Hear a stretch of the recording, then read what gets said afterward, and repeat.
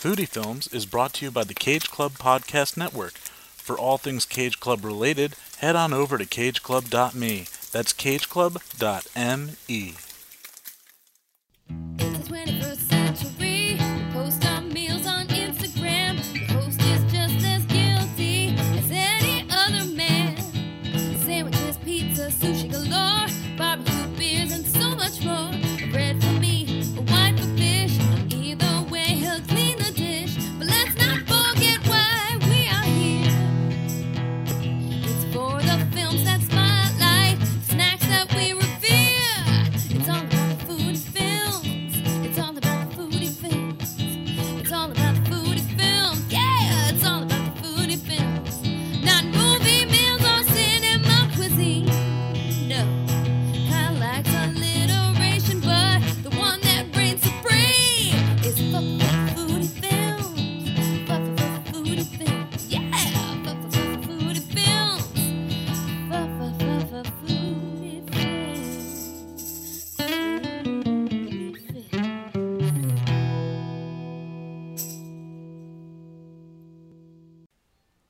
All right, foodie fans, welcome back to another episode, episode 5. 5 is actually my lucky number, so lucky number, lucky episode. And in this episode, my guest is Michael Manzi. Name should be familiar because we've said it on this one, and he's the co-creator of the network that this podcast is on, the Cage Club Podcast Network.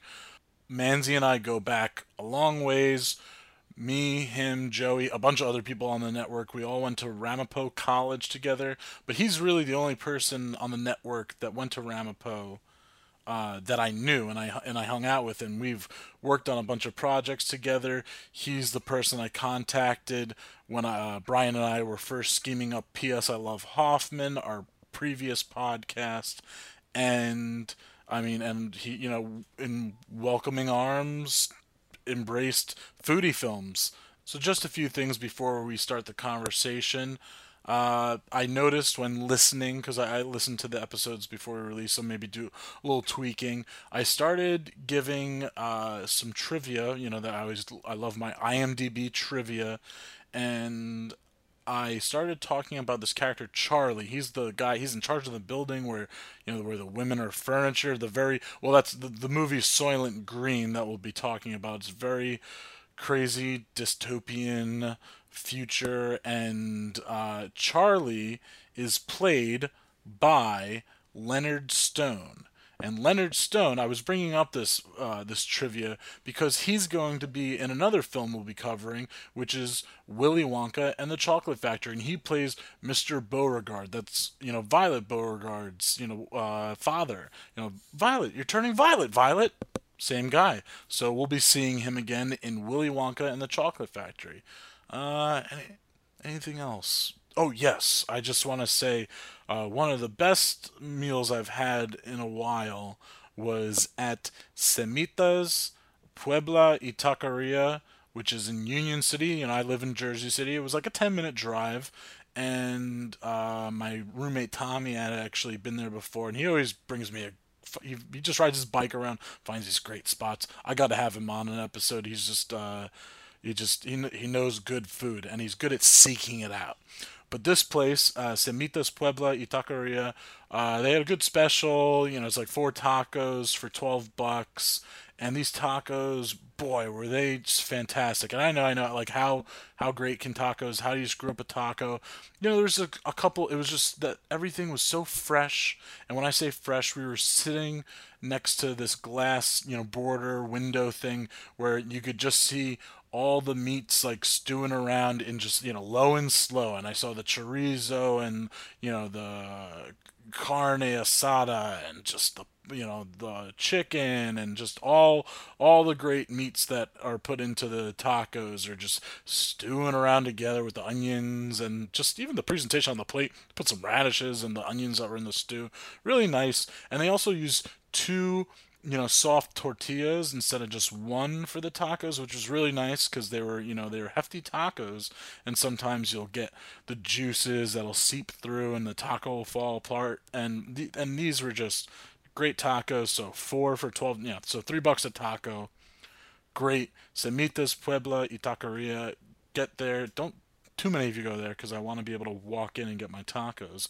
But check it out. Listen to this episode and go right after. It's that good. I said that it was a meal that I was sad to finish because it meant it was over and I couldn't continue eating. It was that good. Anything else before we start? No, I just, you know what? Enjoy this conversation between one of my older film buddies, my go-to sci-fi guy, Michael Manzi.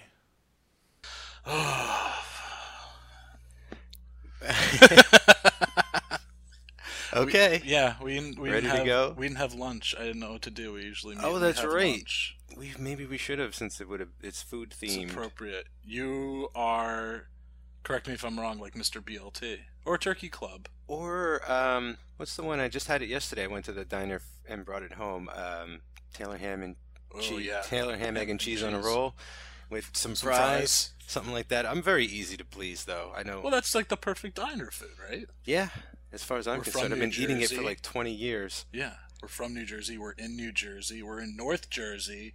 Yeah, The diner capital of Di- the world. right? I thought so. What's your favorite diner? Well, it's not much of a diner anymore, but it was suburban, and then it burned to the ground, and it got Suburban rebuilt. burned to the ground? Yeah, you don't The one in remember? Paramus? Uh-huh. Huh. I remember driving by one day, and it was just a charred remains. Oh. Yeah, and they rebuilt it. It's more of like half a family restaurant. Yeah, It's I a little more upper sophisticated, but My- I didn't like it now. I don't know if it was my favorite, but it was my diner. It was the Northvale Diner. That was Okay. like the diner of the Northern Valley. Like, you know, that was the diner where we went to in high school. Cool, yeah. And it was, you know, it's like, I think then the Tenafly Diner is owned by the same people. I think they might own one other as well. But there was, it was after high school, but they did this huge addition. And then I remember going in there, and they like changed the decor and everything. And I go in there, and right away we sit down, and then like they bring over water, but then they brought over a plate that had like carrots and celery. See, no, that's not. I'm like, that's not a diner. That's Yeah. That's not diner. No, I don't know what's up with that. The one you and I go to all the time is really good. Wherever that one is, way down by Ramapo. Oh, State Line. State Line. Yeah. That was like our college Mhm. diner. But the food there is amazing. I mean, just over the past 25 years, the speed at which the food comes out has increased exponentially. They're pros, and they make like quality, like food there. Yeah, And and diner it's menus are like delicious. the endless, the black hole of.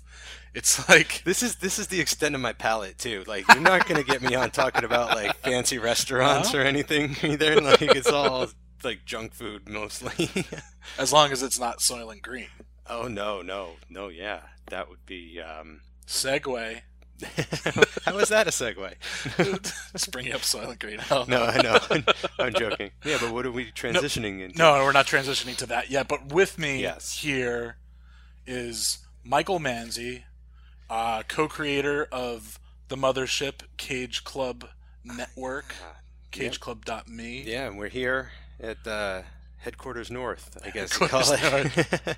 I missed you at the. I don't know when the last time I saw yeah. you was, but I missed you at the Cage Club. I mean, it's Joey's housewarming, but it was Right. The christening of the new studios. Yes, Yeah. but it was such a big party that it needed to be 2 days. Yep. You were at day one. It was a Saturday. I went on a Sunday because I was up in Vermont, Oh. getting my craft beers and my. I was actually at a yoga festival. I didn't participate. I was just appreciating the views. With the beer goggles. Yeah, but exactly.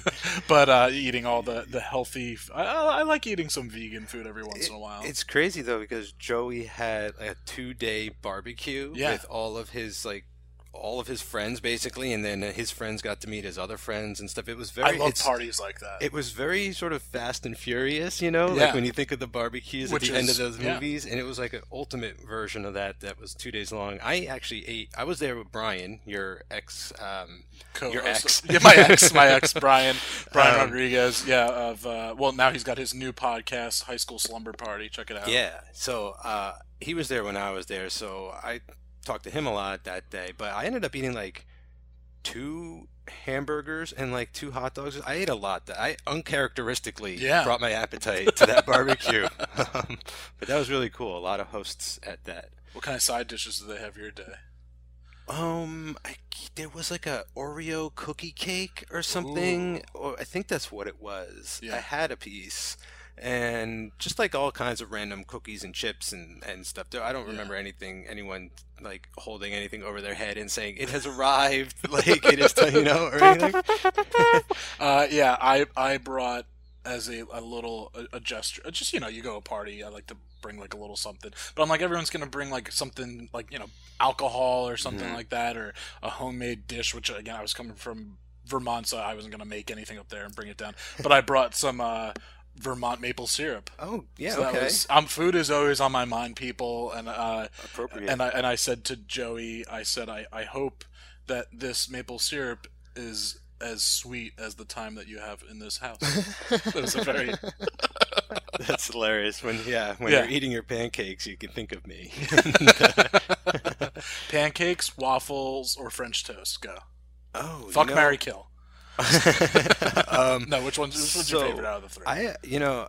I'm not a huge waffle fan. I mean, I think they get a little too crispy if you make them Yeah. wrong. I love the pancakes, so I'll probably go with the pancakes. Yeah, What was it? French toast. The French toast? That's It's like a fancy day. I eat a lot of that too, but I guess I'm more partial to the pancakes. Yeah. Flapjacks. Flapjacks, exactly. Stack them high. Whatever happened? Wait, so what's up with IHOP now? They're IHOP. IHOB?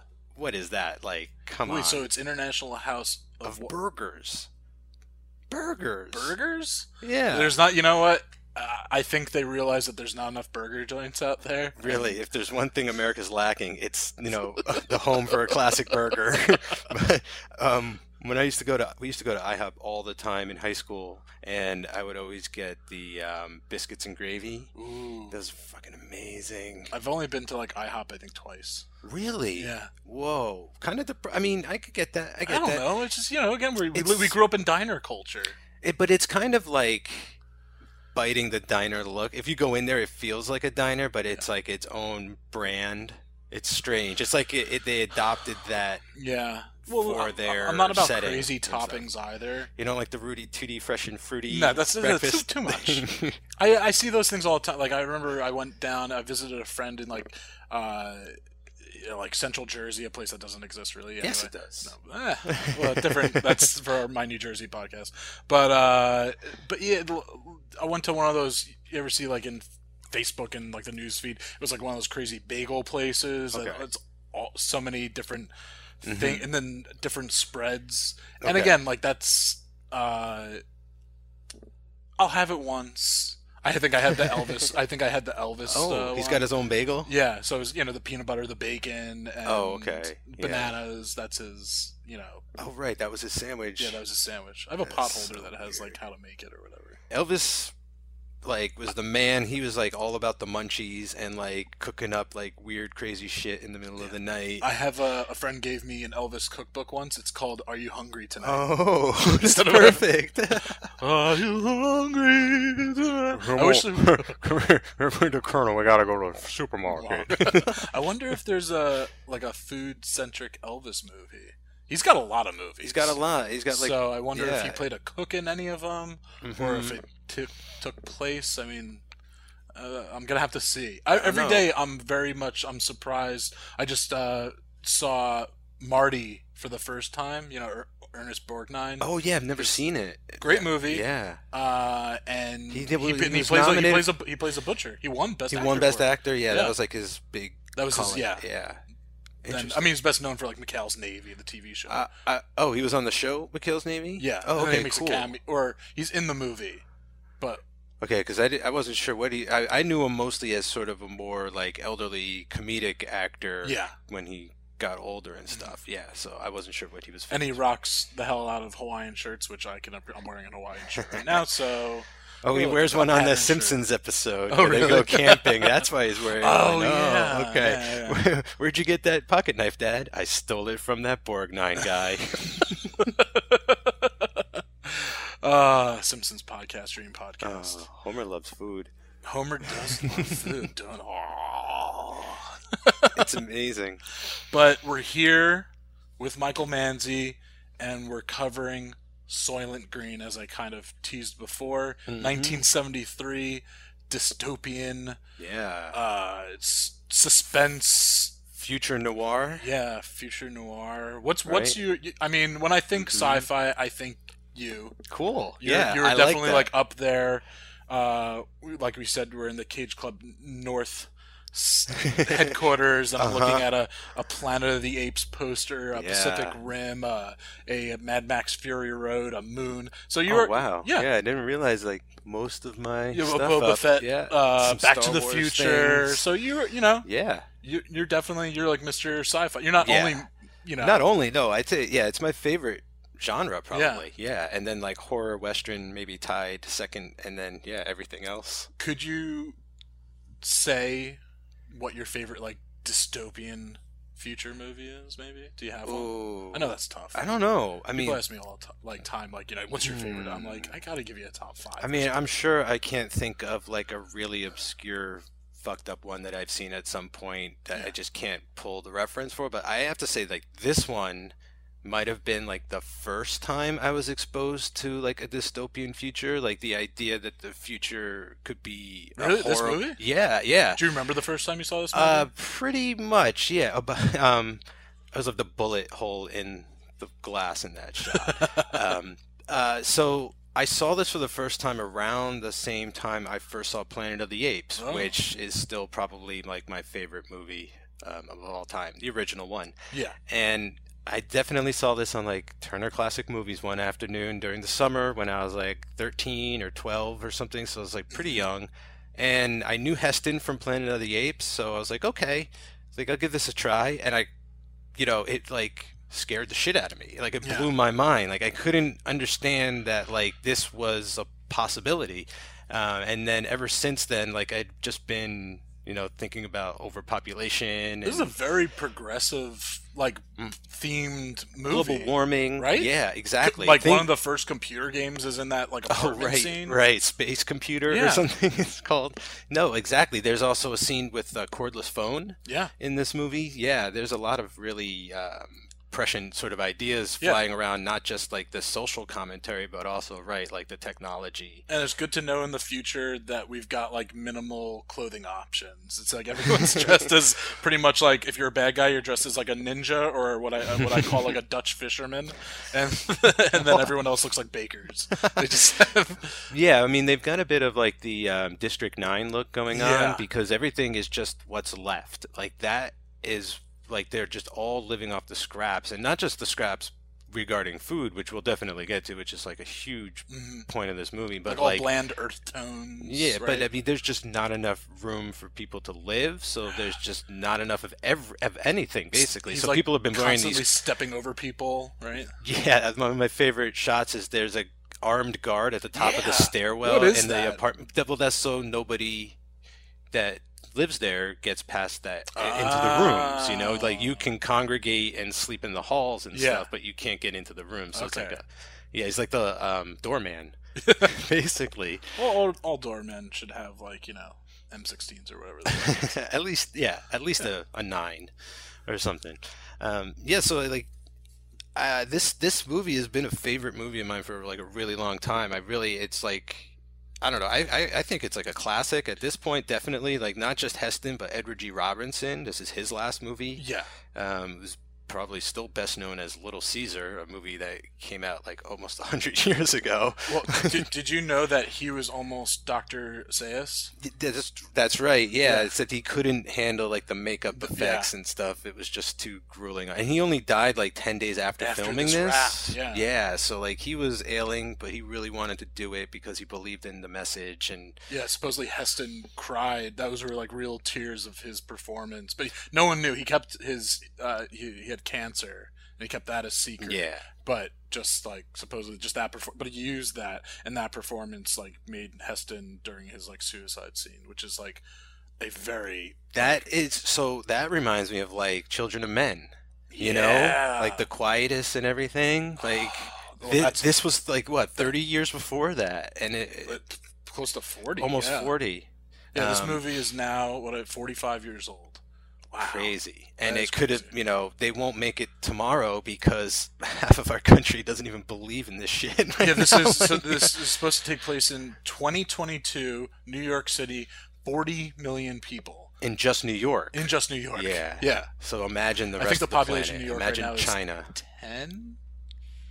And Yeah. so we're 4 years away from this. I don't think it'll jump like 300% in I like in that 4 years, it's contained to like a city block, basically, because it almost feels like Judge Dredd in that way, where you have Yeah. like Mega City 1. Ooh. You know, like it seems like that type of thing where there's just nothing, there's nowhere to farm, there's nothing out there, so there's nowhere to live. It's just like unlivable world out there. Is this did you know the line? So spoiler alert, but people Oh yeah, okay. Soylent Green is people. Major, like Yeah.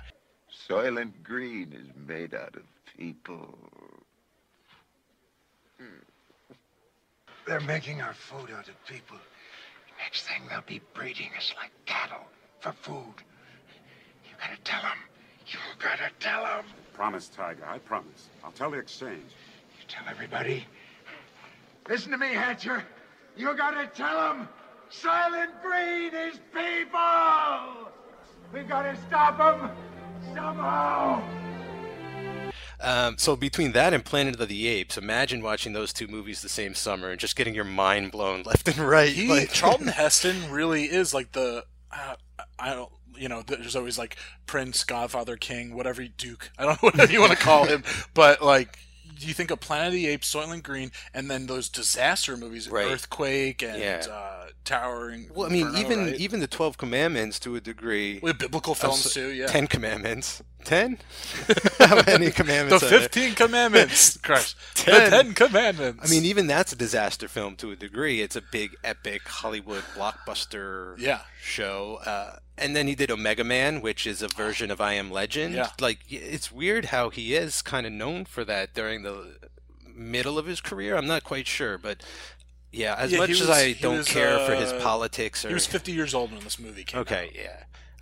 As much as I don't care for his politics and everything like that, and can you know, Well, him and I'm totally blanking right now. Who is he really?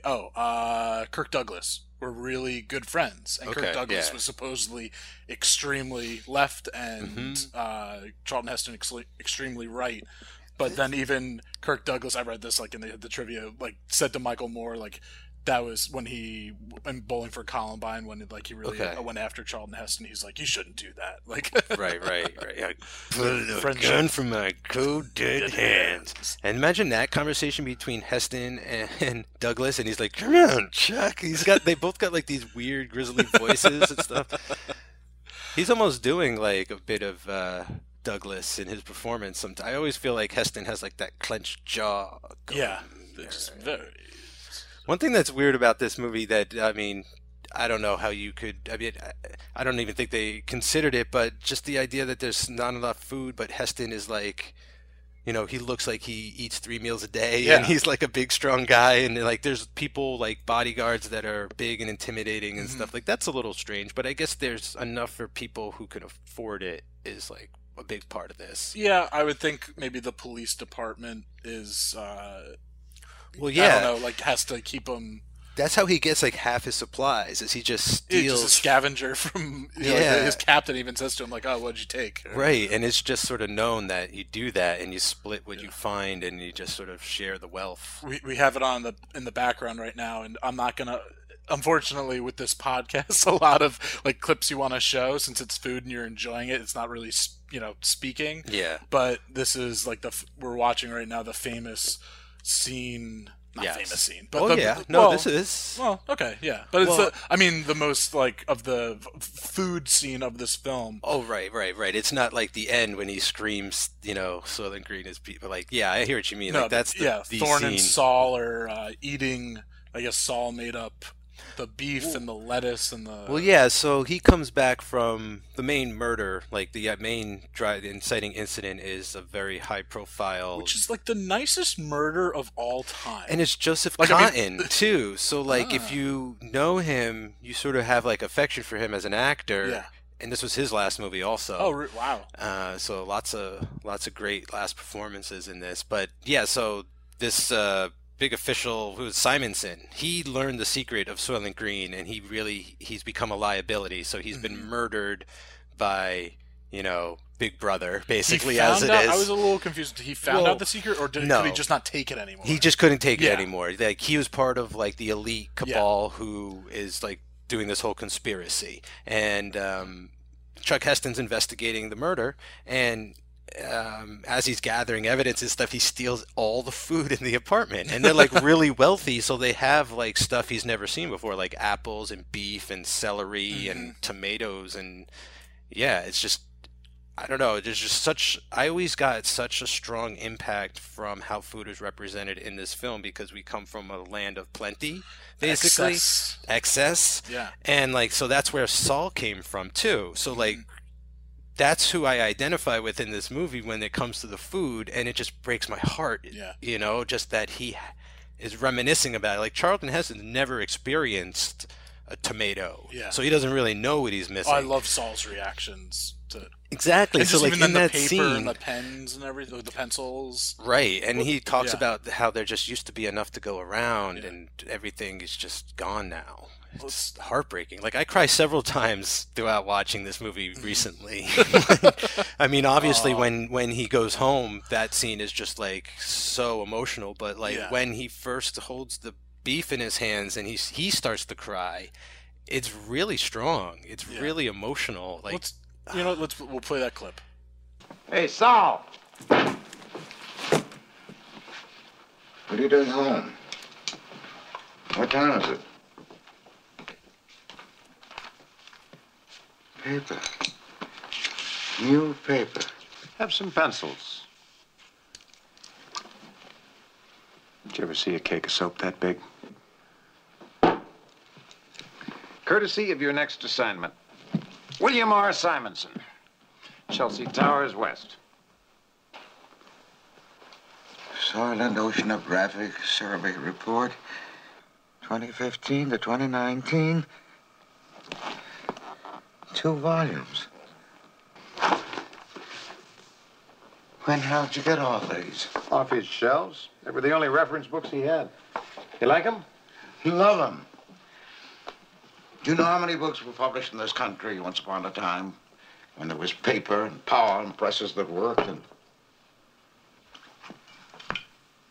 What the hell? Oh, my God. Simonson was a great man. L'chaim.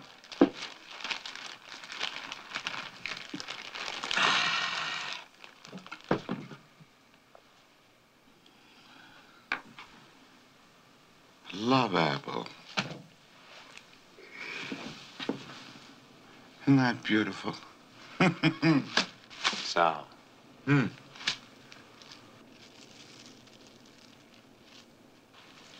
Beef.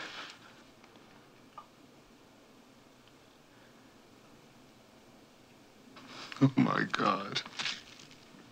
Have you ever had that visceral of a reaction to food in your life? So, I think so. I think coming back from like a vacation or somewhere where I remember like coming back from Norway when I was a kid, because over there a lot of fish. But like the American food is prepared very differently, and so there was just nothing familiar about the stuff I knew, and then the new stuff I didn't like much of it. Like, how old were you? I think I went when I was 7 and then 9. Okay, that's so I wouldn't either. I travel much. I didn't really travel internationally as a kid, but like I travel much more now, and so I'm very much on the I'll try everything once, you know? And I do love a lot of food that I wouldn't have as a kid. Yeah. So you were there. Yeah, so it's tougher when I guess you're a kid anyway. Yeah. Of course. Yeah, and so there's just I just remember coming home and having like American pizza and like Just you kissing know, it.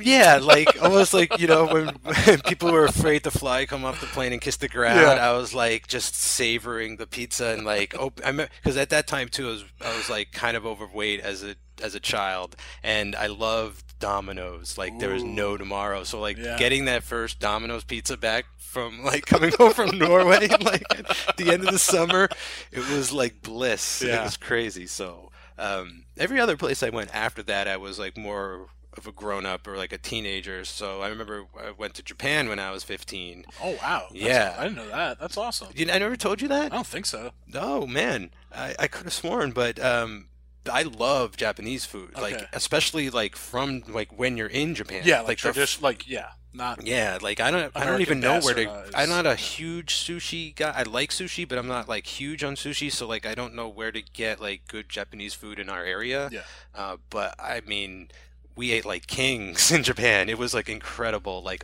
everything, anywhere you went, it was just like Do delicious. you remember like a dish that you really liked? I just remember the night we got there, we went to some like place to get chicken, like right across the street from my friend's house, and Yeah. it was just there's nothing special about this place at all, but Yeah. it was just like it's just delicious. What else was there? Was like we went one night to like a really nice restaurant and had to like dress up and sit nice and like everything there where they came out like all dressed up, and so it was sort of like a whole presentation was really Ooh. cool that like added Oh to, yeah, they're like, the the Japanese enjoyment. are very, I don't know, just very on top of right, aren't they? They're quiet after a movie because that show like they don't clap. I think. I Oh, think that's it's just like a sign of respect. A sign of probably. respect, yeah. So I mean, they're And then very also, if kind of. you- I guess they get like very just delicate. I guess with the presentation of foods Yeah. and stuff like that. But like great traditions. I think also if your plate is like empty there, that's oh yeah, I had no problem with that Yeah. when I was over there. no, but I think it's like offensive. It's like that they didn't feed you enough. Like, Oh, there's did always they? supposed to be, Oh like, a no, little left then on- I might have You offended a offended lot of Japan. people over there. Because every morning when I our think that, friend's you mom know, would yeah. like cook breakfast, I Yeah. would just like eat the entire plate. So hopefully she didn't feel bad. Yeah. Foodie fans, correct me if I'm wrong. I hope I'm not mixing up cultures, but I think that was Japan. I'm trying to think if there was anything crazy and wild out there that I tried. I think we ate. That was like probably the one time I ate like bugs, like Ooh. prepared meal, Yeah. and like crickets and stuff. There was stuff like that out there, and like squid Mm-hmm. and things. Like I'm down with that. That's cool. That's like calamari and stuff like that doesn't bother me as long as it's not mon calamari. It's a trap! Then we're good. Yeah, I was reminded recently because on another episode I said that the most like the strangest thing I've ever eaten was bull's testicles. Oh. And in España. That reminds me of Funny Farm with Chevy Chase. Did you ever see that? He eats lamb balls. Ooh. I mean, you got to put that on your list. That's a Okay. crazy scene. Funny Farm, yeah. Yeah. But I had a grilled scorpion in Thailand. Oh, like, cool. on a stick. It was very crunchy. It really didn't taste like anything. Yeah, that's the same with like the crickets and stuff. Like I Yeah. never. It's like, all right, like All right, yeah. I don't need it, this, but I it did looks it. And, gr- yeah. It looks gross. It tastes like nothing, and then like I'm over it. Like So, do you think that knowing this is a move? You know, again, the line "Soylent Green is people" Mhm. that's on the same level as, you know, "I am your father." oh, I mean, yeah. And does that yeah. does that? Do you think? I mean, it's better not to know it, but do you think that takes away from the movie if you know? No, beforehand? I don't think it takes away from this movie. I think it takes away from Star Wars a bit. Like I don't think you should watch them Yeah. in order. You know, you should watch them in the order they were released.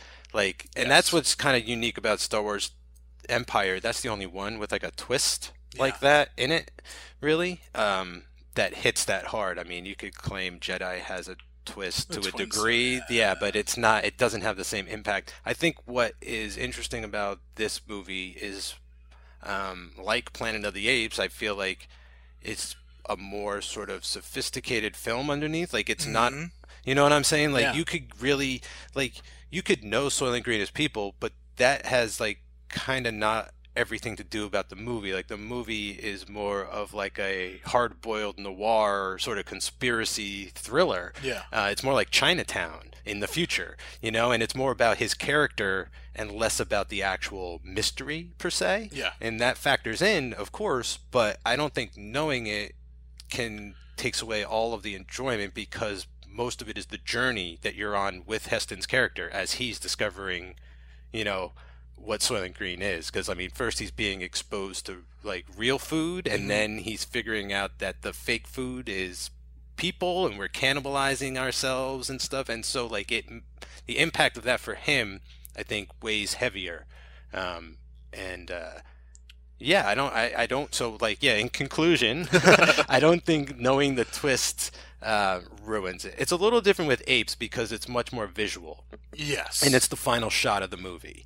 In this movie, you can kind of put it together a few scenes before he says it out loud and goes to he goes to the factory. You can kind of put it together a little bit through Saul's storyline. But again, that's not the main focus of the movie, really. It's more just like, how are people surviving in this environment? Well, I had you in mind for this movie when I was writing, the list of just all different films to cover for this podcast, but then you posted just, right, a few days ago the opening scene and just like, oh, great opening. I think you're good at that. Yeah. You post like every movie you watch, you post on like Instagram like a picture from it. Every movie you see, you post your stub, but then you also like, it is a great it's not food centric, but let's talk about that opening. It does a great job showing just like the population problem. Yeah, I think it sets the movie up perfectly. Like, it doesn't even have credits in it. It's just the opening sequence, and it's just a series of photographs under a piece of music that I don't know who the music is. It kind of sounds like Gershwin a little bit or something like that, but like the music gets more faster and more intense, and the photographs just are pictures from like, the 1800s until present day, and you can just see how industrialization is taking over, and there's more things and less room and more people and less food. It's and the clutter, exactly. Like it really gets across in the span of like 2 minutes, maybe, like, and it makes it 100 years of history. So again, this is 1973 and supposed to be 2022, so not believable for us now because we're just 4 years from now it's not going to be that, but it is getting. You do have plenty of problems. I'm not saying that, but in 1973, that was possible. Is it believable that we're going to become cannibals and turn it into Soylent Green? I don't know.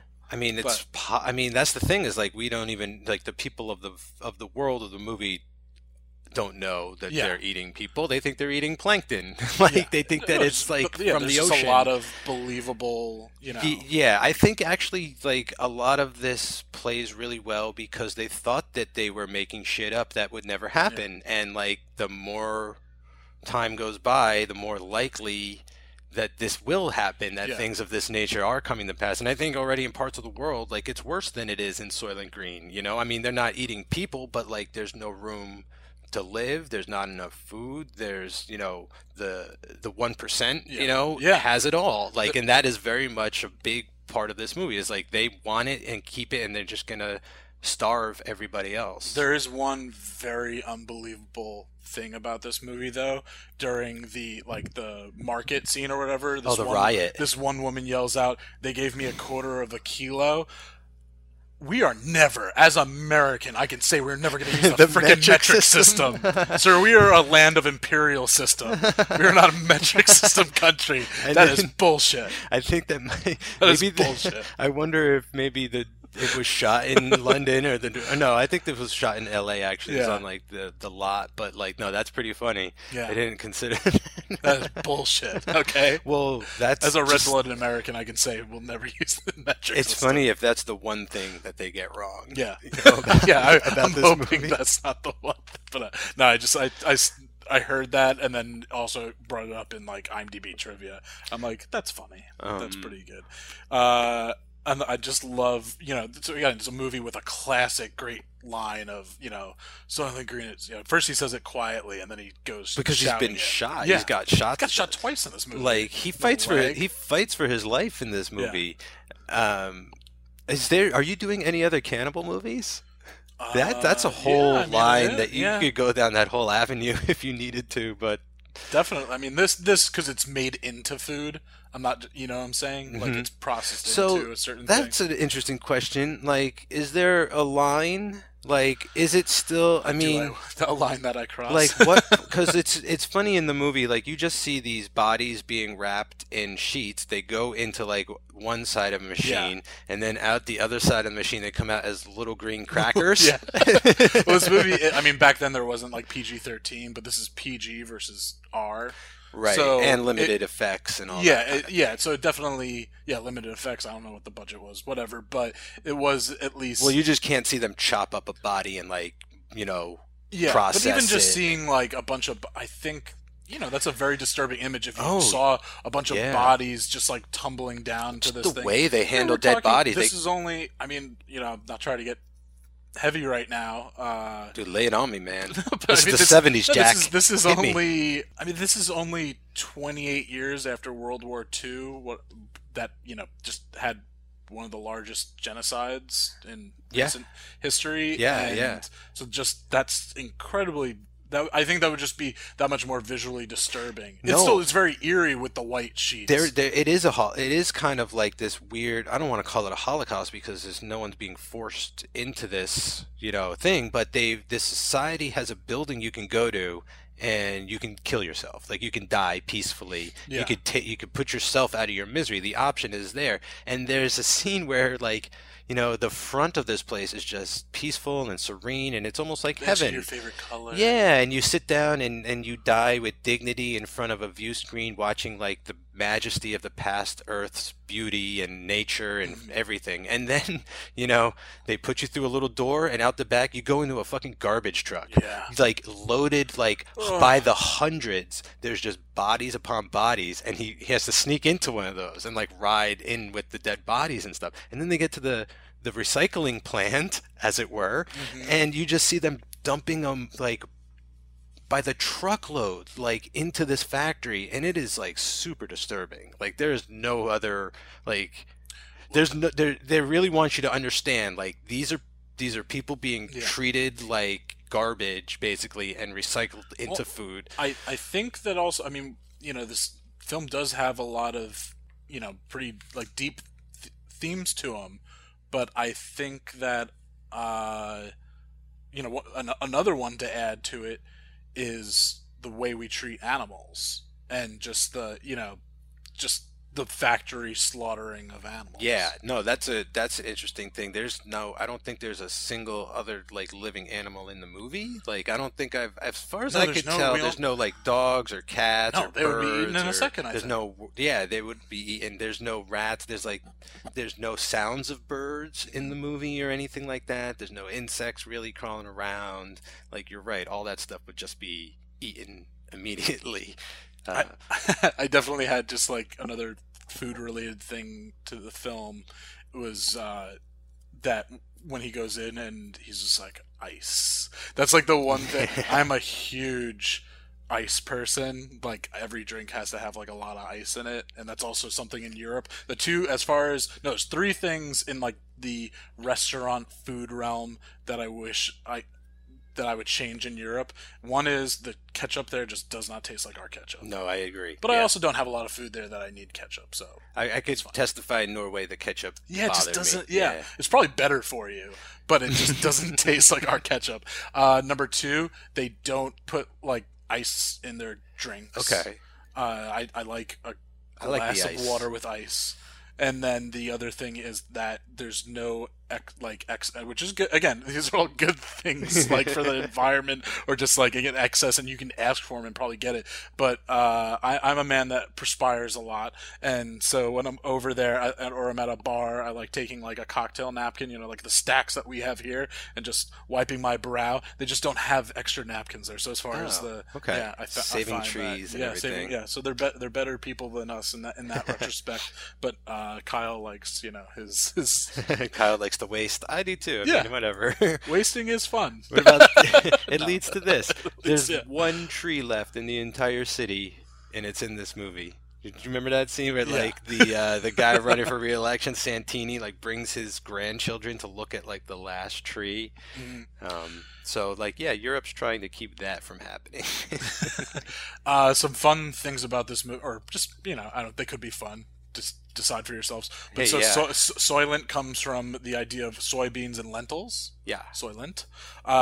This director, he also, Oh, I love this director. yeah, Richard Fleischer. Fleischer. I believe, yeah. 20,000 Leagues Under the Sea, Tora, Fantastic Voyage, Yeah. like some real like great Even- sci-fi classics and war classics, Yeah. and just a great director of his time. Didn't he do the one where they shrunk down and went into Fantastic the guy? Voyage. Yeah, okay, that's what. Yeah. Later on, he does like he kind of like in his later years, he does like Mr. Majestic with Charles Bronson, and like he does like Red Sonja.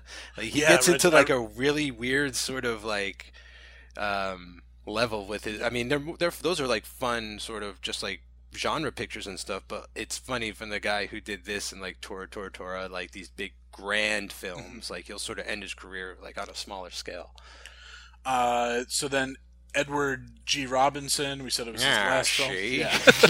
But it's just, he was always supposedly he was like the nicest guy ever, but always played very like intimidating characters. Yeah. And so as we said, Dr. Zaius was supposed to be another one, and then another character, but then the director got one of the greatest actors, nothing to take away from Edward G. Robinson, but arguably the greatest actor of all time to play this role, but he was up for Don Vito Corleone. Oh, really? Yeah.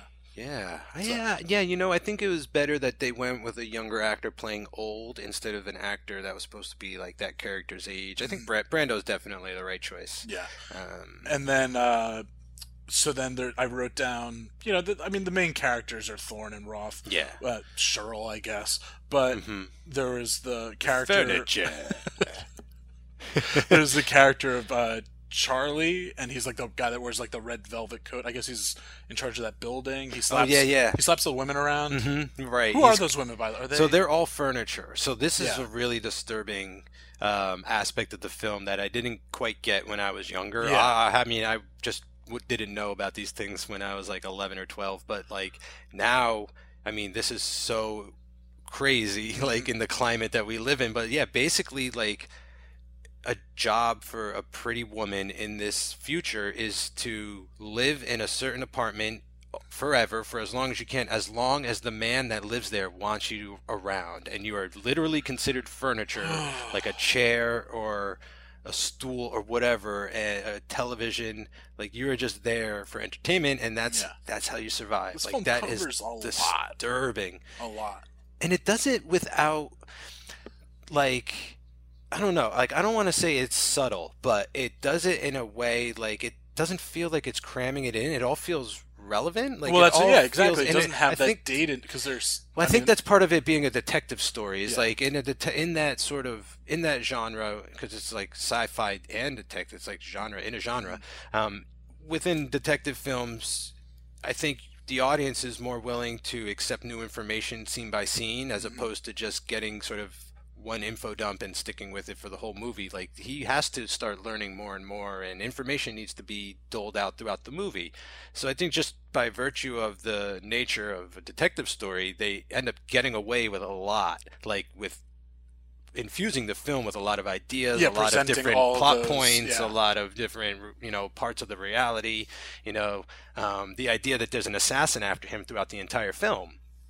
Really plays into things like the riot scene, like getting lost in the riot mix. So is it I know obviously then the assassin from the beginning then gets killed by like the dozer or whatever and shoots him in the leg. But is it him the whole time or is it also the bodyguard? Well, so there is a couple things in this movie that it's the bodyguard that hires that kid and then rehires him to kill Thorne and then eventually ends up killing Thorne himself. Yeah. So like he is after him the whole movie. Before he wants to stop him from learning the truth. Yeah. Does And Thorne then- die? We don't know. We don't know. I love a good freeze frame. I don't know. The 70s were a great moment for freeze Yeah, it's such a great ending because like you're like giving the like first like you're just it's like a double hit. Like the whole idea of Soylent Green is people like it like the impact of that takes a while to wrap your head around. So then you're just like don't even wonder like if he's alive or dead. But after seeing it a few times, I love the ambiguity of that. I love the idea of like, is he gonna die and then be turned into Soylent Green? Yeah. Or like, is he gonna survive and get to the hospital, and then is someone gonna like smother him to death with a pillow because he can't move? You know, or is it all gonna get exactly? Is it just all gonna get covered up? But at that point, like, he's the only proof. So screaming it in a church doesn't really do much to spread the word, right? Like, there could be rumblings and rumors started afterwards, and eventually.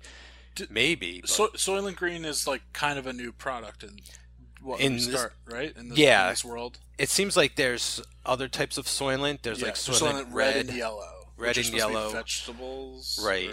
I think that they say that. And then Soylent Green was harnessed from the ocean's plankton, like the surviving life in the ocean. Is basically what they did was, from what I imagine, they had some kind of machine that's like a whale, and it went through and it like got all like the krill and the plankton and whatever and stuff, and then that's what they're saying. That's what they're saying. Yeah, that they sold that to the public.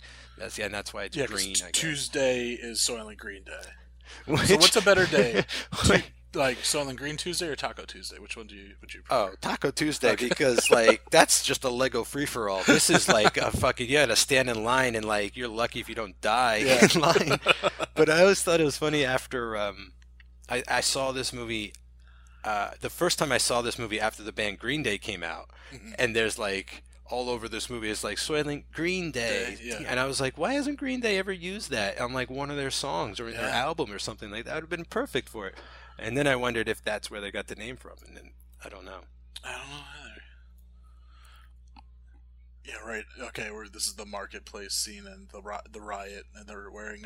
Good to know, football helmets also have well, this is like it's the only use is for riot gear. Yeah, and they're not playing any football games in this reality anymore. You know what's also disturbing about the ending? I mean, or another thing that's disturbing about the ending and like the credits is that after that freeze frame, then it goes to the colorful field again, and so so then it even becomes that. That's what you relate to suicide. But just this whole film, like all the outdoor scenes have just like a dirt haze to it, and then it just becomes this like crystal clear, colorful flower scene. So two interesting things. So first of all, they shot with like a certain filter. They created it themselves. So it's like a one of a kind filter just for this movie. So that overlay isn't like a digital effect. It's actual filter they created to shoot this movie to make it look worse intentionally.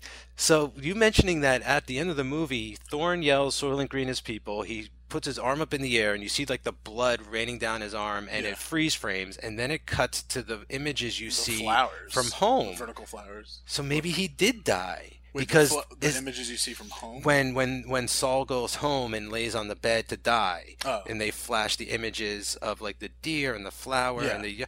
So maybe that's what Thorne is seeing. Maybe he did die and he's thinking of home. And I don't know. I wonder, because now I'm stuck on that for a minute. If he's alive or dead, because I was always just willing to go with is he alive or dead? But now I'm like, what are the implications? Do you think the people that they scoop up, then absolutely. Also, I mean, the second time you watch this movie, it's even more horrible. So maybe even knowing Soylent Green as people, like we were saying earlier, could be like an extra dimension of that horror. Like, it's such a horrible thought. Like, you see what it did to the priest, right? Like, he goes to see the priest that Simonson saw and to confess to, and the guy's like literally on the verge of a mental breakdown. Like, he can barely keep it together. And same with Saul. Saul learned the truth, and he went and he killed himself because he can't live in a world knowing that truth. That's the reality. He gets those records, right? Or when I say records, I mean books. Right. Like, so when Thorne steals all of the food, he also just takes whatever books are around because Saul is a detective too. He's like the book, quote unquote. So he's like the brains and Thorne's the brawn.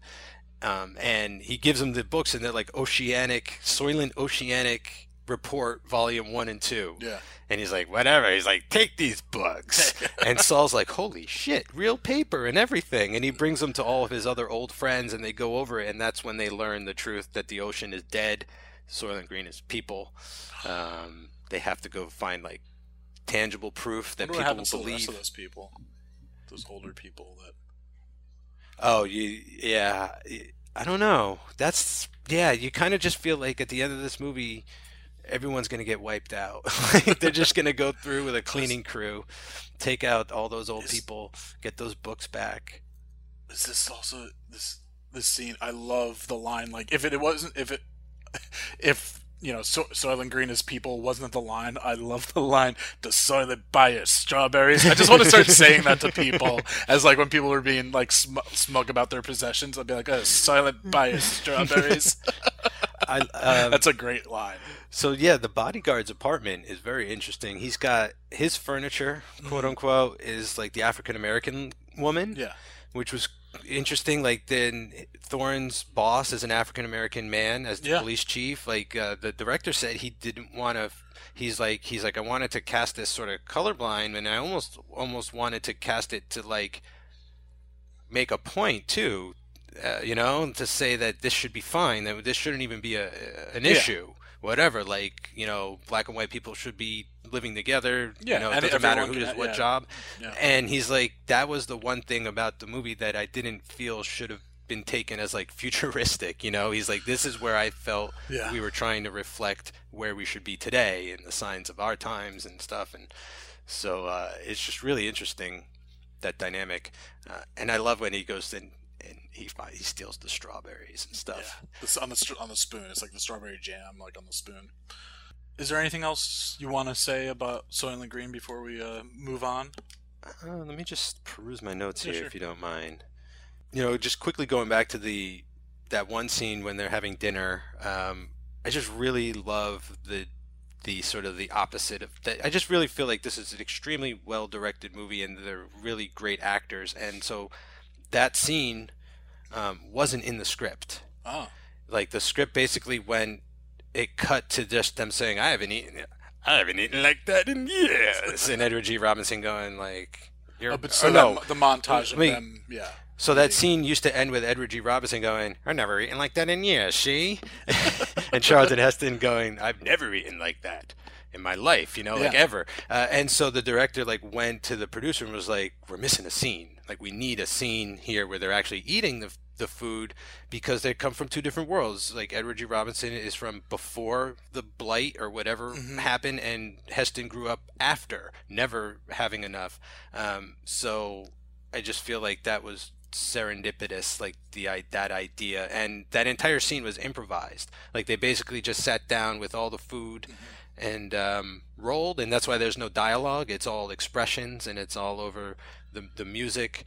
I think that just shows like another theme right there. Like, listen to your elders. Yeah, that's, or at least respect the past, and have an appreciation for what you have. And like, he knows what they have because he lost it, but Charlton Heston doesn't even know how to appreciate it. Yeah, that's why I loved in that clip, like the reaction to like the apple, just like an apple, like the simplest things. I mean, that's what I love, those moments, like when people have those moments with food, just like this, it's an apple, that's it, you pluck it off of a tree and it's delicious. Like, that's what in one of the greatest food movies that we'll eventually get to, but I'm trying to keep it on its pedestal, that of the movie Chef, when they're going through the market with his son, and he's just like, look at this orange, it's beautiful, like, eat this. Like, don't get the kettle corn, eat the orange, come on, eat the orange. And then cut to them eating the kettle corn. But of course, that's just, just like fruit, just like something as simple and beautiful that we take for granted. Just every plenty of things we take for granted. Again, the ice, like, that is, I'm so much happier in my new apartment that my fridge has an ice maker versus me, the simple, oh no, me, like, woe is me that I had to pour water into my ice trays, and the ice trays then had to lay flat and take up a bit more room in my freezer, because versus now I just have a dispenser of ice. Heavens to mercy. What's that saying? Heaven forbid. Heaven forbid. That's it. Can we've done a few can I get your best Heston Soylent Green as people? Okay. All right. Yeah.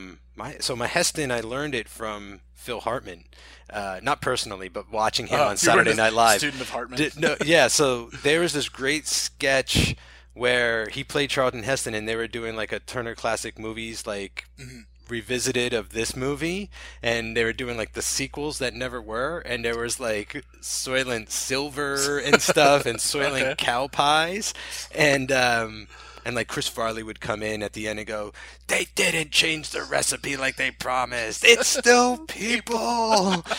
and I need to see this. and so Phil Hartman's Heston is kind of what my Heston, like where I got my Heston from. But let me see if I can do the titular line.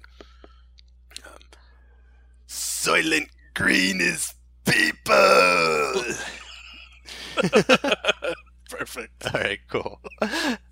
I've been doing a lot of impressions on the recently. I did a couple the other night on a show I recorded. Oh. So You're becoming the Cage Club go-to. they're coming back out. Like, Impressions. yeah, they were in the dresser drawer for a while, but Yeah. something about them have been reemerging. I love a good impression. Was that a good impression then? Well, you know, it's. I think a good impression doesn't even need to necessarily sound like it, but it just needs to. You just need to own it. Yeah. If you own something, it's believable. I made the Yeah. face that time, so Yeah, I think I owned unfortunately, it. maybe we'll take a video. No, we won't do that. But yeah, Hope it came across. all right. Moving on. This is still need to come up with a title for this sequence. Oh, okay. But famous food scene. Okay. So maybe we'll eventually come up with Let's some see. kind of. Let's see if I got anything. Famous food scene segment. Food unseen? Maybe? I don't know. Food, yeah. Fast food. No, I don't want to call it fast food. Like Food scene. scene. What's like a is Eat there like this scene. buffet scene? Oh, it's getting there. It's getting there. It's getting there. It's getting there. All right, all But right. here we go. Oh. I've got the. Do you want to put them in a hat? Yeah, we'll put. Oh, there we go. This We got is- a non-sweaty hat. I always Yeah. wear a hat, but then I feel bad making my guest reach into a sweaty hat. It's- But you have a non-sweaty. It's at hat least present. my hat, It's too, your hat, so so- you're reaching it. Yeah, it's your own. All right, here we go. Here I we like go. this. We're playing an actual like physical game. Yeah, Pull a number out of a hat. yeah, and it's real people. It's not, you know. Raging Bull. Burnt steak. All right, I think I'm going to have to rewatch this scene. Yeah, we'll rewatch it right now. Is it done? No, it's not done. Don't overcook it. You overcook it's no good. It defeats its own purpose.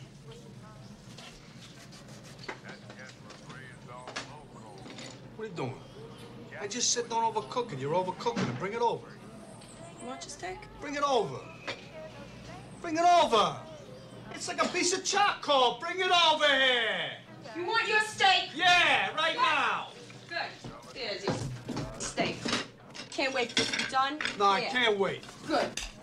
Okay? Happy? Happy? That's all I want. That's all I want. here. No more. There. Bothering me about a steak, huh? That's You great. bothering me about a steak? Yeah. I agree with you. We should be with Tommy. If he's in a good mood, I'll talk to him. What the fuck you want me to do? But this Joey, Tommy tells me every day to talk to you, to speak to Jake, to straighten this thing out. I mean, I'm gonna wind up in the middle of this thing. You're in the middle. I'm his brother. He's got me fucking nuts. You're his brother. If you can't talk to him, who's gonna talk to him? I'll talk to him. Do what you can, that's all. That's all I'm asking you. All right, I'll see you tomorrow. Let me go. All right? Where you gonna be? Be at the gym or the other joint. One of the two. I'll catch you by the gym. All right. South. Yeah. Like, play some more. I want to hear.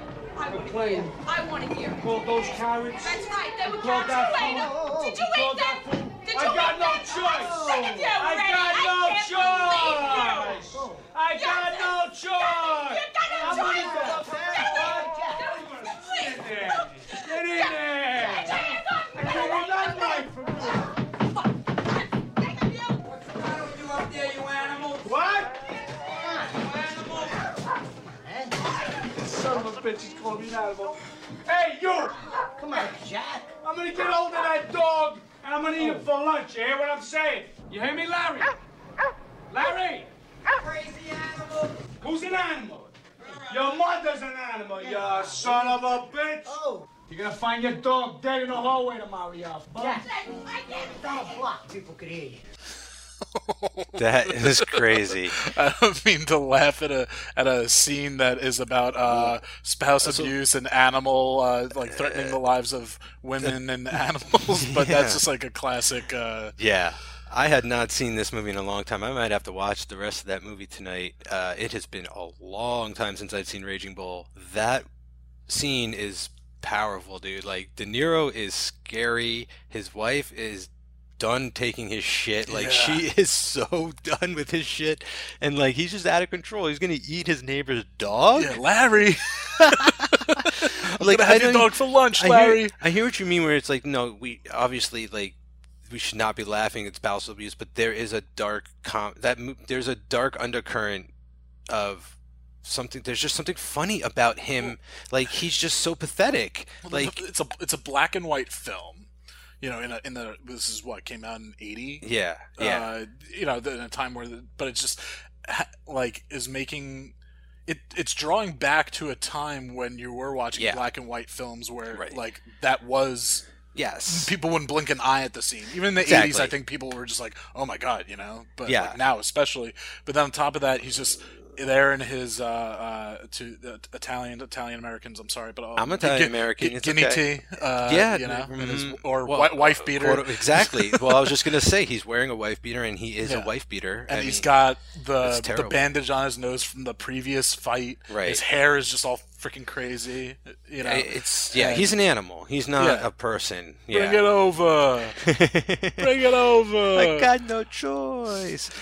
So do you think, you know, because famously De Niro went method, ate everything in sight to gain weight for this movie. What, do you think he ate like the steak and everything every time they did a take and stuff? Do you think he was eating? Like, I mean, just even flipping that table, I think that they needed to like kind of have a bunch prepared. Yeah.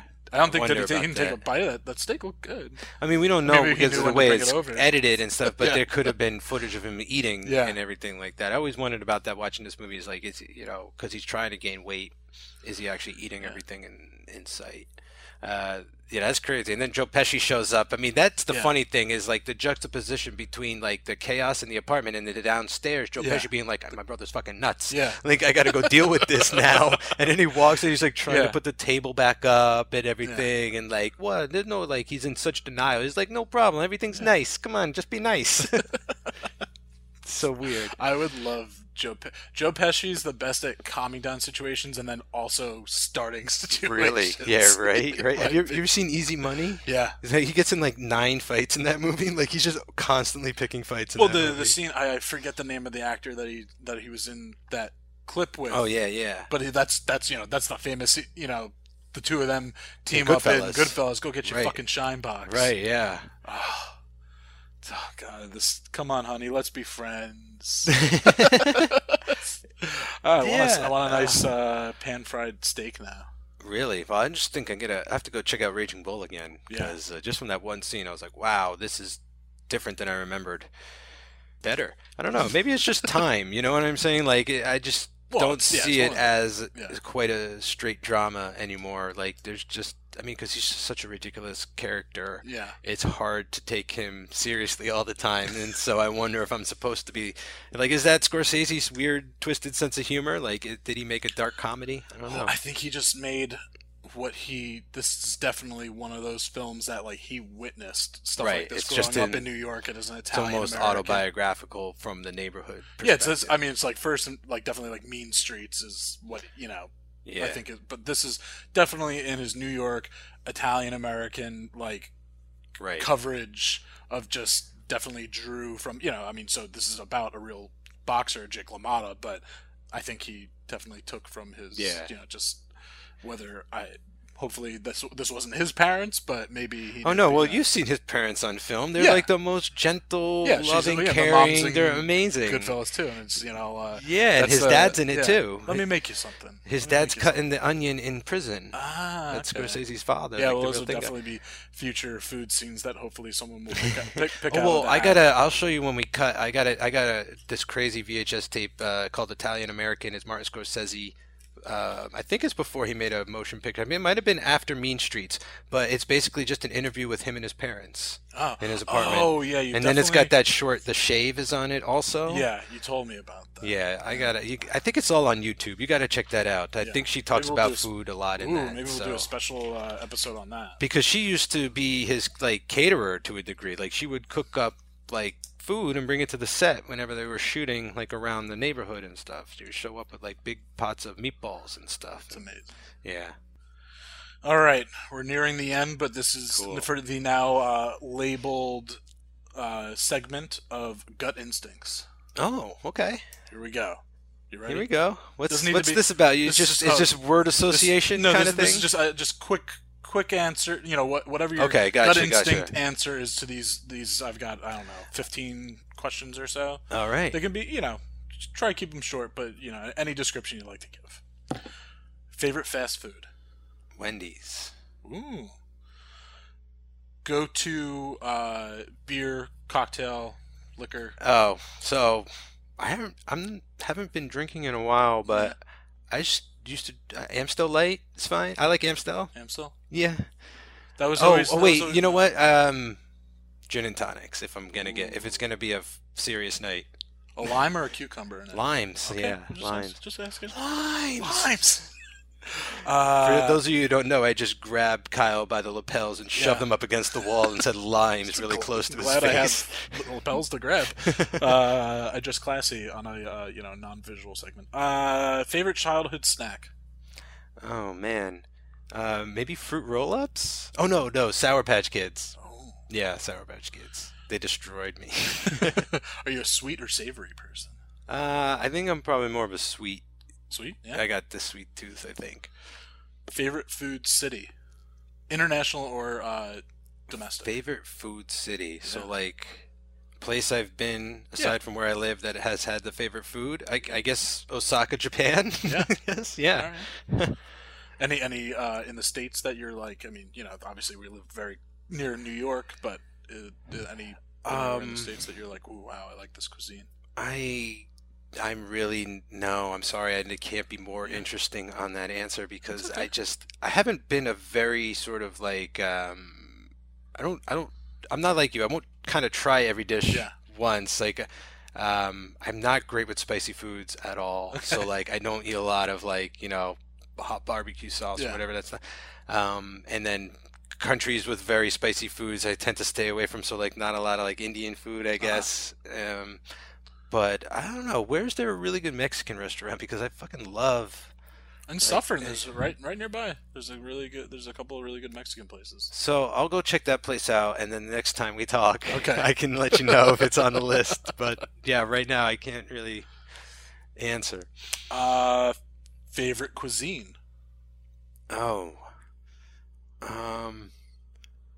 Jeez. You are an Italian American, but it doesn't have to. I know. I mean, it's something. Can it be something my mom makes? Like, Yeah. she is an amazing cook. Yeah. Like growing up, like she cooked I was like, oh my You know god. what? Like family mom dinners, they're a cuisine of their own. So yes. Okay, so she cooks what has only been referred to as chicken with white sauce. Okay. All right, and like I'm not. It's because like most sauce is either like red pasta sauce or brown gravy. Yeah. Right. But I don't know what's in her white sauce. So like, Maybe it's like a marsala or something like that. it could be. Yeah. So and then that with like rice and stuffing when I was a kid growing up is amazing, and I haven't had that meal in like at least a decade. So maybe I could. Ask her for my birthday, which is coming up next month, and cook me my favorite childhood meal. That'd be nice. Yeah, my mom always makes barbecue spare ribs, like coleslaw, and like all that Yeah. stuff. Like that's my birthday. That's what I always want to have with my family for my birthday. Maybe through this show, Kyle, you can help me explore my palate a little Yeah. more over the rest of my Yeah, existence, explore, like, the a rest of my little life. place like I gotta get. I'm a hope- little too sheltered when it comes to food. I think Yeah. like I've been eating the same stuff too much. Hopefully, so. some of the movies like inspire with not Soylent Green, but Which you could go online and buy Soylent Green crackers off Amazon Ooh, and stuff, but they're not really made from people. That's I think that's they're for actual. the better. I think it's actual soy. Yeah. Yeah, they're made with. They're just green and they're soy and lentils. Let's see. Next, guilty pleasure food. Like, do you have anything? Something that's. I mean, you said obviously you liked sour, but it's maybe that goes in with the Sour Patch. But do you have? And you said you have a sweet tooth, but do you have any food that you're like? I don't know. A little. Trying to rack my brain. I guess if I had known ahead of time. It's okay. I could be more People. forthcoming. This is one of the more difficult questions that it tends to land towards the other areas of like obviously fast food and. I think it might be okay. So like this is funny because this is something they talk about a lot on Boyfriend Material, Joey and Joe 2's Ryan Gosling podcast, and I've been on that show twice now. I think it's twice. So and like we get into sort of serial discussions at the end of that show because believe me, it plays into the show and Ryan Gosling. And I mentioned on that show how like nowadays I have to usually eat mostly just like boring cereal, like wheat and bran type stuff and things, and so I'd say whenever if the munchies were to occur, I'd probably like go and down like a box of like Golden Grams or something, or like honey nut or honeycombs, or so it would probably have to be like a very sugary cereal, something like that. Favorite condiment? Have you ever been to Johnny and Hangie's? The hot dog place, Johnny and You haven't been to Johnny and Hangie's hot dog? You haven't had one? So growing up, it used to be in Patterson. Okay. It's like right over the bridge in Patterson. Oh, okay. Now it's not. Now it's what street is it? It's very close. It's in Hawthorne. Okay. So it's real close. The we gotta go. Hot dog spots I've been to is Hiram's, and then Rutt's Hut. Okay. Well, we got to go there together. Right. I got to take you there.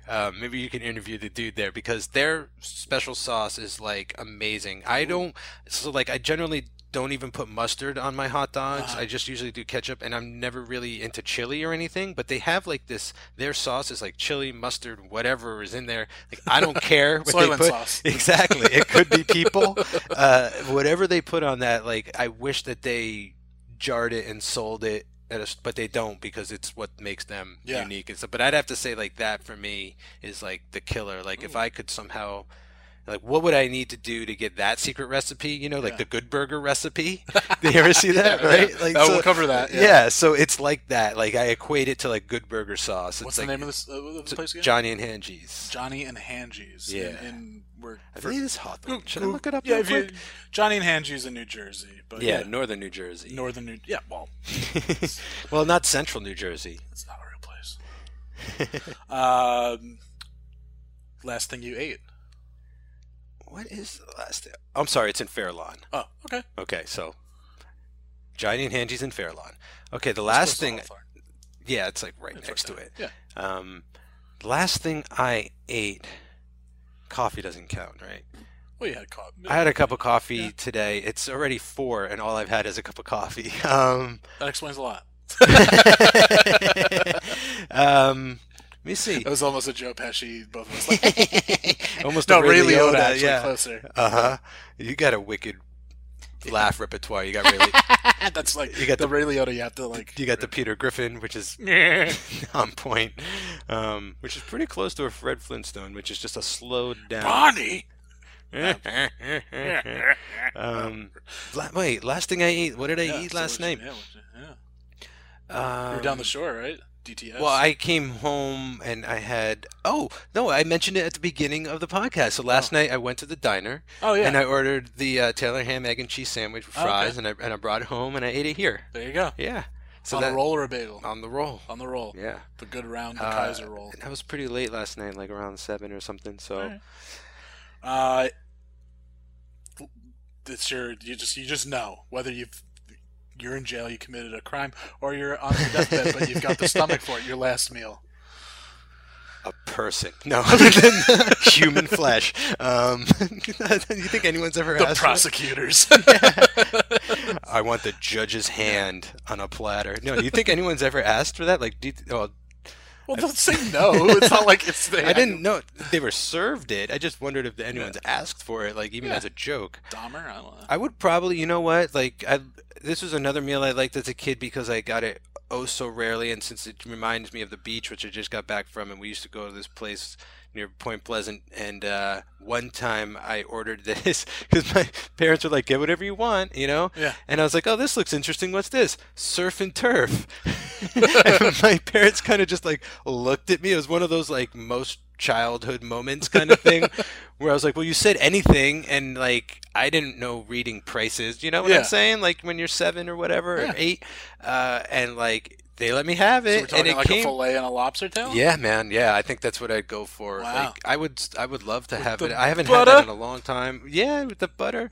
Yeah. Can you get 2 of those? You can get as for much as a meal or something? endless. Like, it would you know. definitely be something like that, Yeah. like a little more of like class to it. I wouldn't order like, Wendy's, even though I love Wendy's. Like, I could live without tasting Wendy's one more time.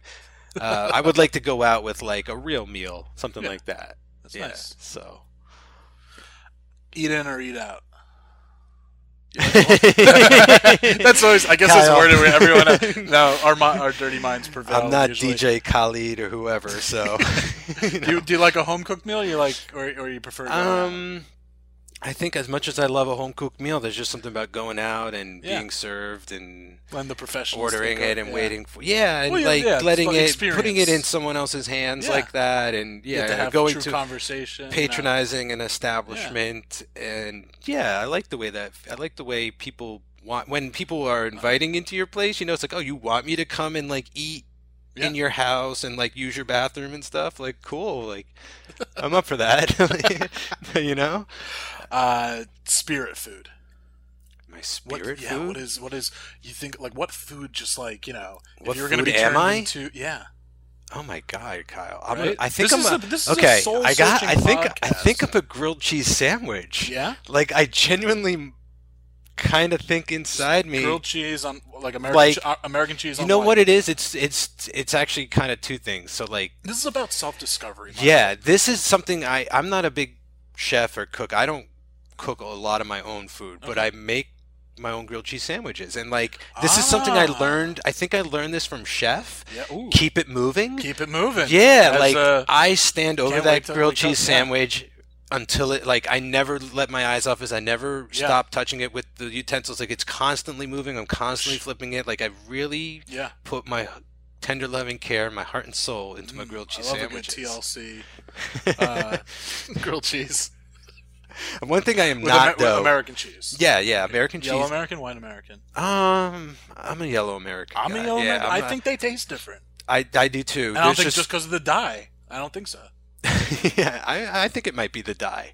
No, but there's one thing I'm not, and that's a grilled cheese deluxe. Have you ever had a grilled cheese deluxe? that what Like, the you could put like tomato and bacon on a Okay. grilled cheese. I just think it becomes too complex.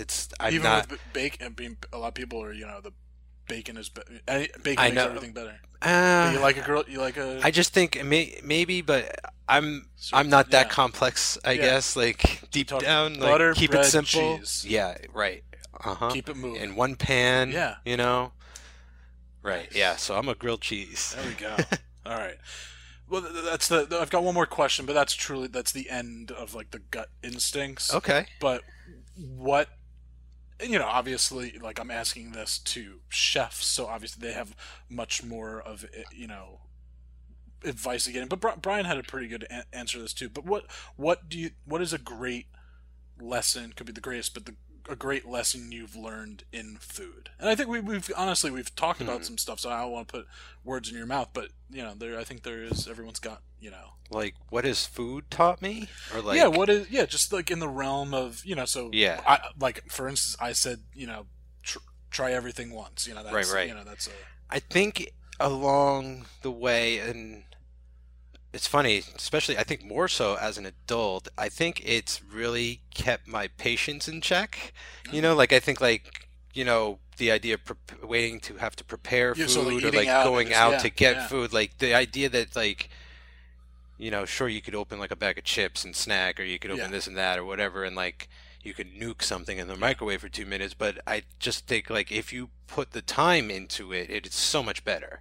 Like, you know what I'm saying? Like, time and patience and all that kind of thing. Yeah. And if, waiting for it, and like then when it finally arrives, it's like, it's almost like in Pulp Fiction when she's like, oh, don't you love it when you come back from the bathroom and your food's waiting for you? It's like, yeah, I love it when, like, you're like, where's the food? Where's the food? Yeah. And then suddenly it comes and you're like, oh, yes, like the moment. good. That's that's transcendent. Good things Yeah. are worth the wait, right? Exactly. Yeah, there you go. That's the lesson. That's the lesson. Good things are worth waiting for. Food. Yeah. It's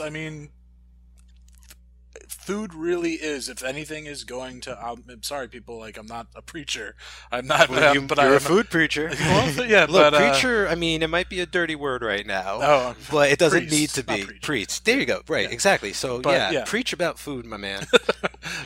And I will repeat it time and time again. Is there's one thing that's gonna get like everyone together and like make people appreciate and understand one another. It's food. It's Yeah. why you say let's break bread. Right. Yeah, the breaking Let's of bread. break even bread this time with some nice Last gooey Supper. yellow American in it. Exactly, right. Let's break grilled cheese sandwiches together. Keep it moving, and good things are worth the wait, right? Exactly. Yeah, that's it. That's cool. I like that. I like it, And too. it's true. I believe that. I say nothing but the truth. Thank you, food. Food is honest.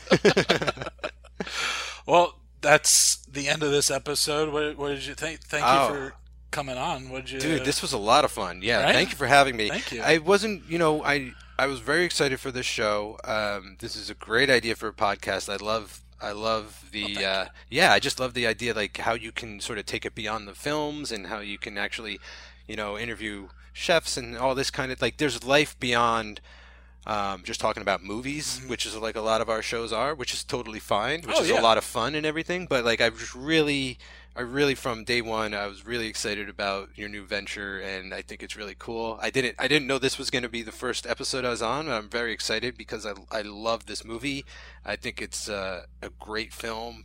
I think everyone should see it, and I'm really just glad that you wanted to talk about this movie too, and that you were able to fit it into your show. No, thank you so much for coming on and like bringing. That was a lot.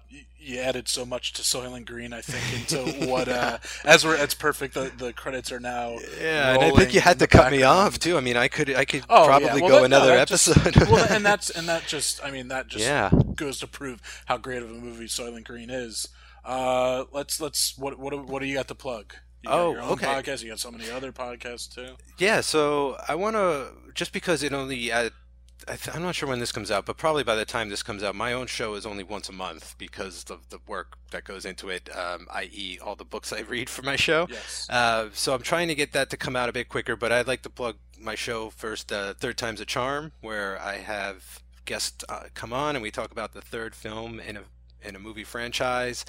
And, it's a lot of fun. The guests seem to like the book club part of it, so I'm going to keep that up as much as possible. But I think, in order to get a few more episodes out a bit quicker, I might have to do some movies without books involved. Okay.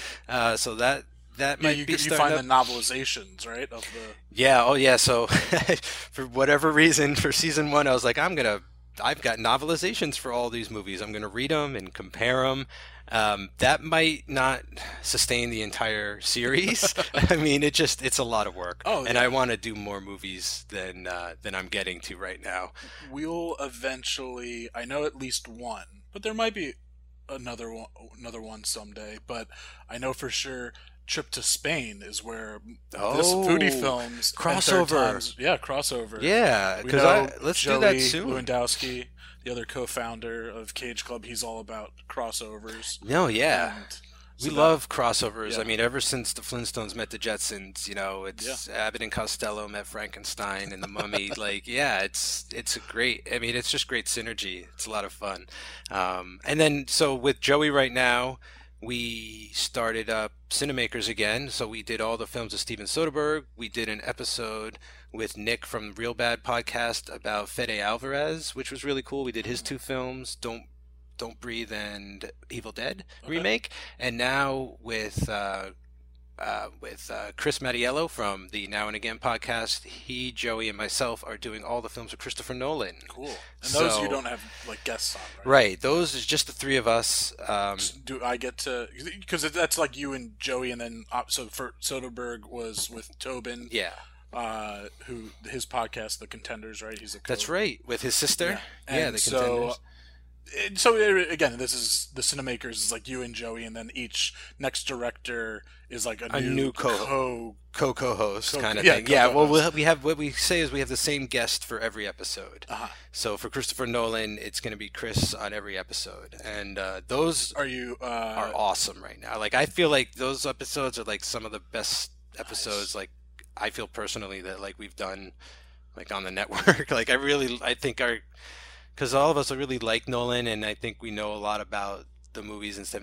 Those conversations have been really cool. Do you guys choose the director and then find the person to be the co-host, or have people come to you? Not sure how we've been doing it. I think we've been trying to figure out who we're gonna do, and then we'll find the co-host. I can't remember. I don't know, but I'd like to we got to get suggestions down the road. Yeah, I'd love to definitely. do that. Yeah, we got to get you on Yeah. because I feel like Joey and I might be done doing single actors for a while, just because as good as Charlize Theron's been, like it's kind of been. It gets weird. I tough mean, as a far as co-host quality of PSL of Hoffman, again, my favorite actor of all time, and he wasn't in. I mean, like I don't think any of his films were like garbage per se, but just an actor, like the same films, like he was in similar films. It's just with this, even this, it is like obviously a lot of like food films, but that's why I'm happy to bring in Soylent Green, because it's such a different film than like just a movie about a chef or whatever. Right.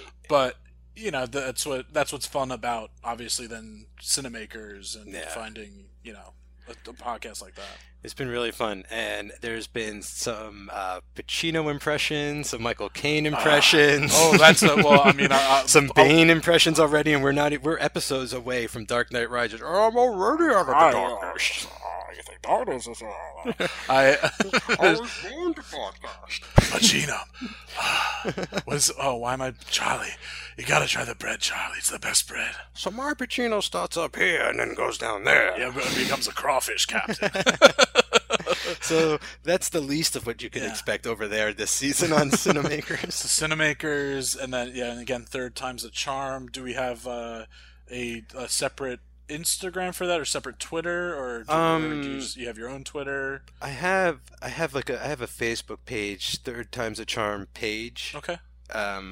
I'm trying to get it more active. I'm posting stuff. I posted something about Alien 3, about they're going to make a comic out of a screenplay they didn't use. Yeah. We talked about that. Alien 3 episode still cracks me up. I think about that. I know it's kind of sad that I think about my own content and it cracks me up and stuff, but that episode... It would be sad if it didn't. I feel like those... I guess it would. I feel like all those shows so far have had moments that have really made me crack up, that have been like a lot of fun to do, and everyone's been like real supportive on that show. So they've been real sports and sitting through that book club, and you could hear like at the beginning they're like, but then at the end they're like, yay. And then Cage. You are a co-founder of Cage Club. That's got what's the Cage Club? They're on it. That's on Instagram too, right? Yes. Cage Club Podcast Network, is that or Cage Club Network, or what's the? Do we know? We're on Instagram. That's for sure. Yeah, if you search Cage Club, you're gonna find CageClub.me, Cage Club Pod on Twitter, and I believe that's the same on Instagram. I'll check my Instagram right now, and you can Cage Club Pod, cool, on Instagram, right? And let me just see if is there any other little things? We are still doing. So Nick Cage. All right, we are 7 months into the year, and he has already put out 4 movies. Jesus. All right. How does that work with Cinemakers? So we're just gonna pick up. Yeah, so that's funny you mentioned that, because after the Fede Alvarez episode, Soderbergh came out with Unsane. So then we went back to Soderbergh for an episode. Okay. But what we're going to do, if he makes any more movies, we're going to finish up Nolan, and then if Soderbergh made a movie, we'll do that. You know what I'm saying? So we'll always go back. On anything right now? Pardon? Is Nolan working on it? Not that I'm aware of. I'm not sure. I His mean, I'm last sure he's one working on was- something, but he's always kind of been a bit in the dark. Yeah, Dunkirk was his last one, right? Yeah.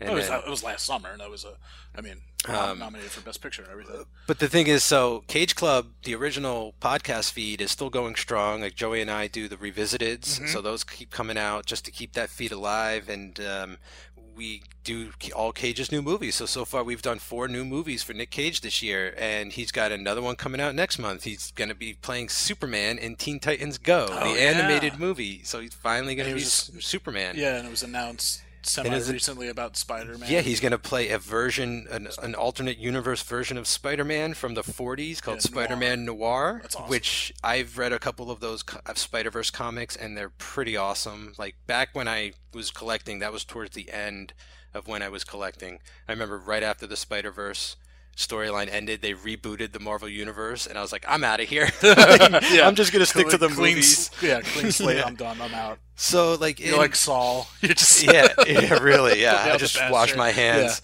Yeah.